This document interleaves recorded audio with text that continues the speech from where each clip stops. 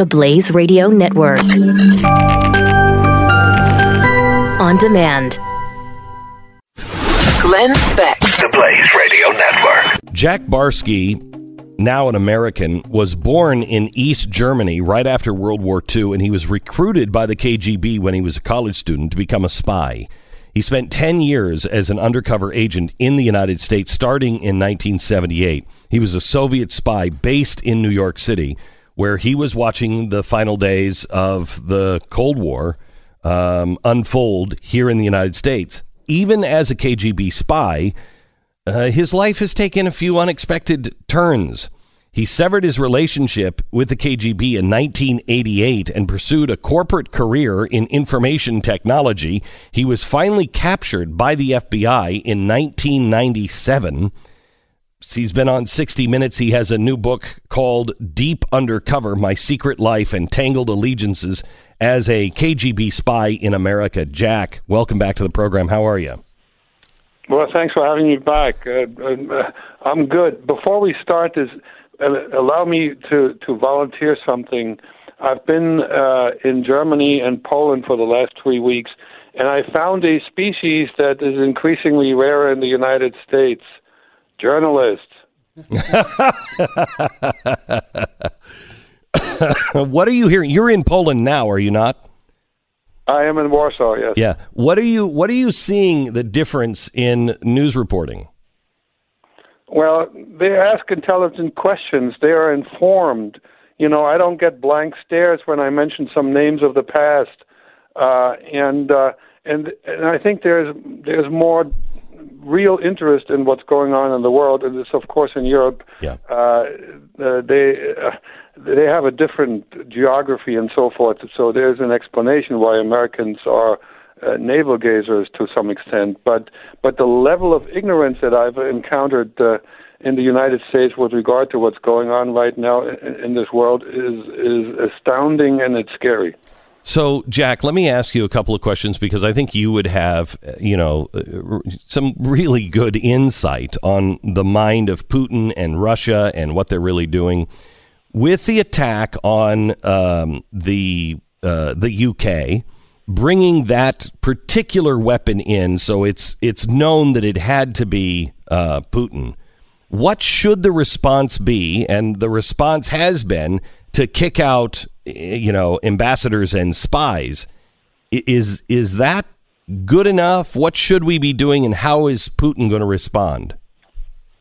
Well, I beg to differ with your premise that it's known it had to be Putin. It's a reasonable conclusion that it somehow leads in the direction of Russia. Whether that's Putin himself, I doubt very much. That just doesn't make any sense. Why? Why? Yeah. Think about why would this guy be killed at this point, and why would Putin concentrate on him personally? We don't know any of that. This is all speculation. There's a possibility that somebody was trying to give him a present or something like that. But Putin wants to be seen as a statesman, as a player on the international scene. There's no good reason for him to go after this guy. That known reason, I'm saying. What bothers me about this whole situation is that politicians all over the world are competing with each other to be more anti-Russian. And that's very often based on internal politics. I'm more anti-Russian than you. That's a dangerous path to travel down when you subject foreign policy to politics that is emotionally charged to begin with. That's my real problem here. Whether it was Putin or not, I'm sorry. That's the real big deal is how the West is acting and reacting. And now I'm coming to your question. I believe that this is standard operating procedure in a situation like that. When you think somebody did something wrong, you let a few of the known spies, the diplomats that are undercover, but they're actually spies, you let them go, and then the other side retaliates. And when does it stop? I don't. That's a question for you. I'm not sure. War?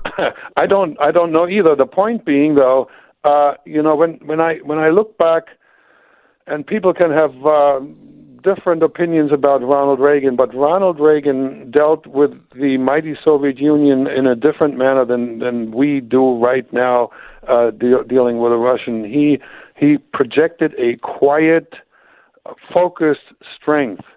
We don't get this out of the White House. We don't get this out of Congress. And in Europe, they're also, they are red with rage. But we need to band together as the West and show exactly what Reagan did in the 80s. So, Jack, let me ask you, if Putin is playing the same game that Reagan played on us with this hypersonic weapon, there's no evidence that exists. There's calls now for a new arms race. They say China is now on this hypersonic weapon. Is this the Ronald Reagan Star Wars play, or do you think they have this? I don't know. Technology that makes incredible leaps, and I think it's a bluff. But that doesn't mean that in a few years some such weapon won't exist. All the more important is that as much as we have differences amongst these nations, us and China and us and Russia, all the more important it is to find a way to coexist, because one thing is clear: neither the Russians nor the Chinese are suicidal maniacs. That label belongs to the Koreans and the Iranians. We need to find a way to sit down and don't deliberately or accidentally blow up the world. So we were just talking about China and North Korea. Yesterday, China announced that it was Kim Jong-un that went to China on that old-fashioned steam train, and they were talking. This is a sign, perhaps, that Donald Trump is pushing Asia into a corner and saying, look, you're going to have to deal with this because we're not going to put up with it anymore. Do you see this as a good thing or a bad thing? Well, it sounds like, a good thing, since the Chinese president said that they are committed to denuclearizing Asia. Well, I'm not sure why this would just the words would make any difference. They could possibly mean it. As I said, they're not suicidal maniacs, the Chinese. The Korean, you don't know what's in this guy's head. Mm-hmm. But he clearly is dependent on China and the entire existence of that country. And it appears that he also doesn't want to die. Okay, so this is a weird. So, Jack, let me go back to Russia for just a second. You and I both agree that Russia is a giant threat. Russia sees, Putin in particular, sees the end of the Cold War in a different way than we see it. He thinks that it is the biggest tragedy of the 20th century is the Soviet Union collapse. Correct. He is funding, or people around him are funding radical groups all around the world. He is infiltrating our press, et cetera, and pushing things out on social media. What should we be doing, Jack? I have only one answer that may not be the only existing answer, but it's a really good answer, I believe. You're familiar with the Magnitsky Act? Yes. Okay. We need to freeze assets of known wrongdoers, evildoers, because that's what they're most afraid of. Here's the bottom line: if you're an autocrat, if you are one of the oligarchs, you're somewhat on borrowed time. The tables might turn, and then all you have left is your savings. If your savings are blocked, that's not a good thing. So somebody said, I heard an expert say the other day that this actually may work into Putin's favor because he's trying to repatriate all of that cash and bring these oligarchs back into the fold. If they're blocked by the West, they have no place to go but home. Yeah, bring it back and stash it as what? As gold or diamonds? You know, I'm not a finance expert. I don't know how that would work, but yeah, on the world scene, there's a lot of things that you probably know even more about than I do. But clearly, if you remember this Visonetskaya, the lawyer that sought an audience and got an audience with the Trump folks, she was pushing that for sure. So yes. It hurt there somehow. Did you hear? Unfortunately, it wasn't covered very well. The Browder testimony. I'm not sure. Browder, who wrote this book, now I forgot the book. He's the grandson of Earl Browder, who was the head of the Communist Party of the USA, and he made a lot of money in the United States. And he was responsible. Magnitsky was his attorney. He made a lot of money in Russia, and Magnitsky was his attorney, who was killed by. He's the guy. He's the guy who really put the Magnitsky Act together. That is correct. Yeah, he's been on our show. He's great. Okay, so you know him. Yes, and he's awesome. And I was really disappointed that he didn't get more play, both by the Senate as well as in the media. Jack, one last question. We got to go. The Americans premiere tonight. Kind of the life you led. How accurate is that from the 1980s Soviet spies?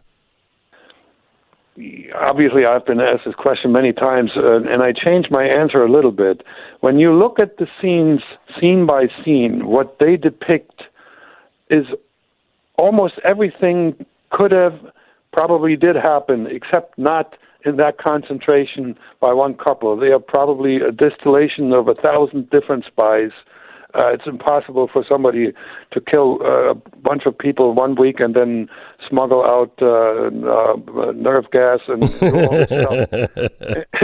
and on top of it, they do some things that secret undercover agents don't do. They run around with wigs on their head, and they have a direct contact with their handler in the country. No. But it's as realistic as I've seen portrayed in movies or on TV. So the way that it's well done. The way that they do, and I think it was Red Sparrow, which I haven't seen, but the way they portray their training in Red Sparrow and in this, is that what spy college was like over in the old Soviet Union? Not at all. I was trained one-on-one. I'd never met somebody else, and some of my training was quite inadequate. And picking out people as children and raising them that way. There's a lot of things around this show that is fiction, but it's the greatest show ever because I was last year I was there on the show as an extra. All right, Jack. God bless you. And when do you return back to the United States? In middle of April. Okay. Good luck over there, and let us know when you come back. I'd love to hear some of the tales that you have brought back. Okay. God bless you too, sir. Bye. Jack Barsky, former Soviet spy, author, Deep Undercover. Glenn Beck. The Blaze Radio Network.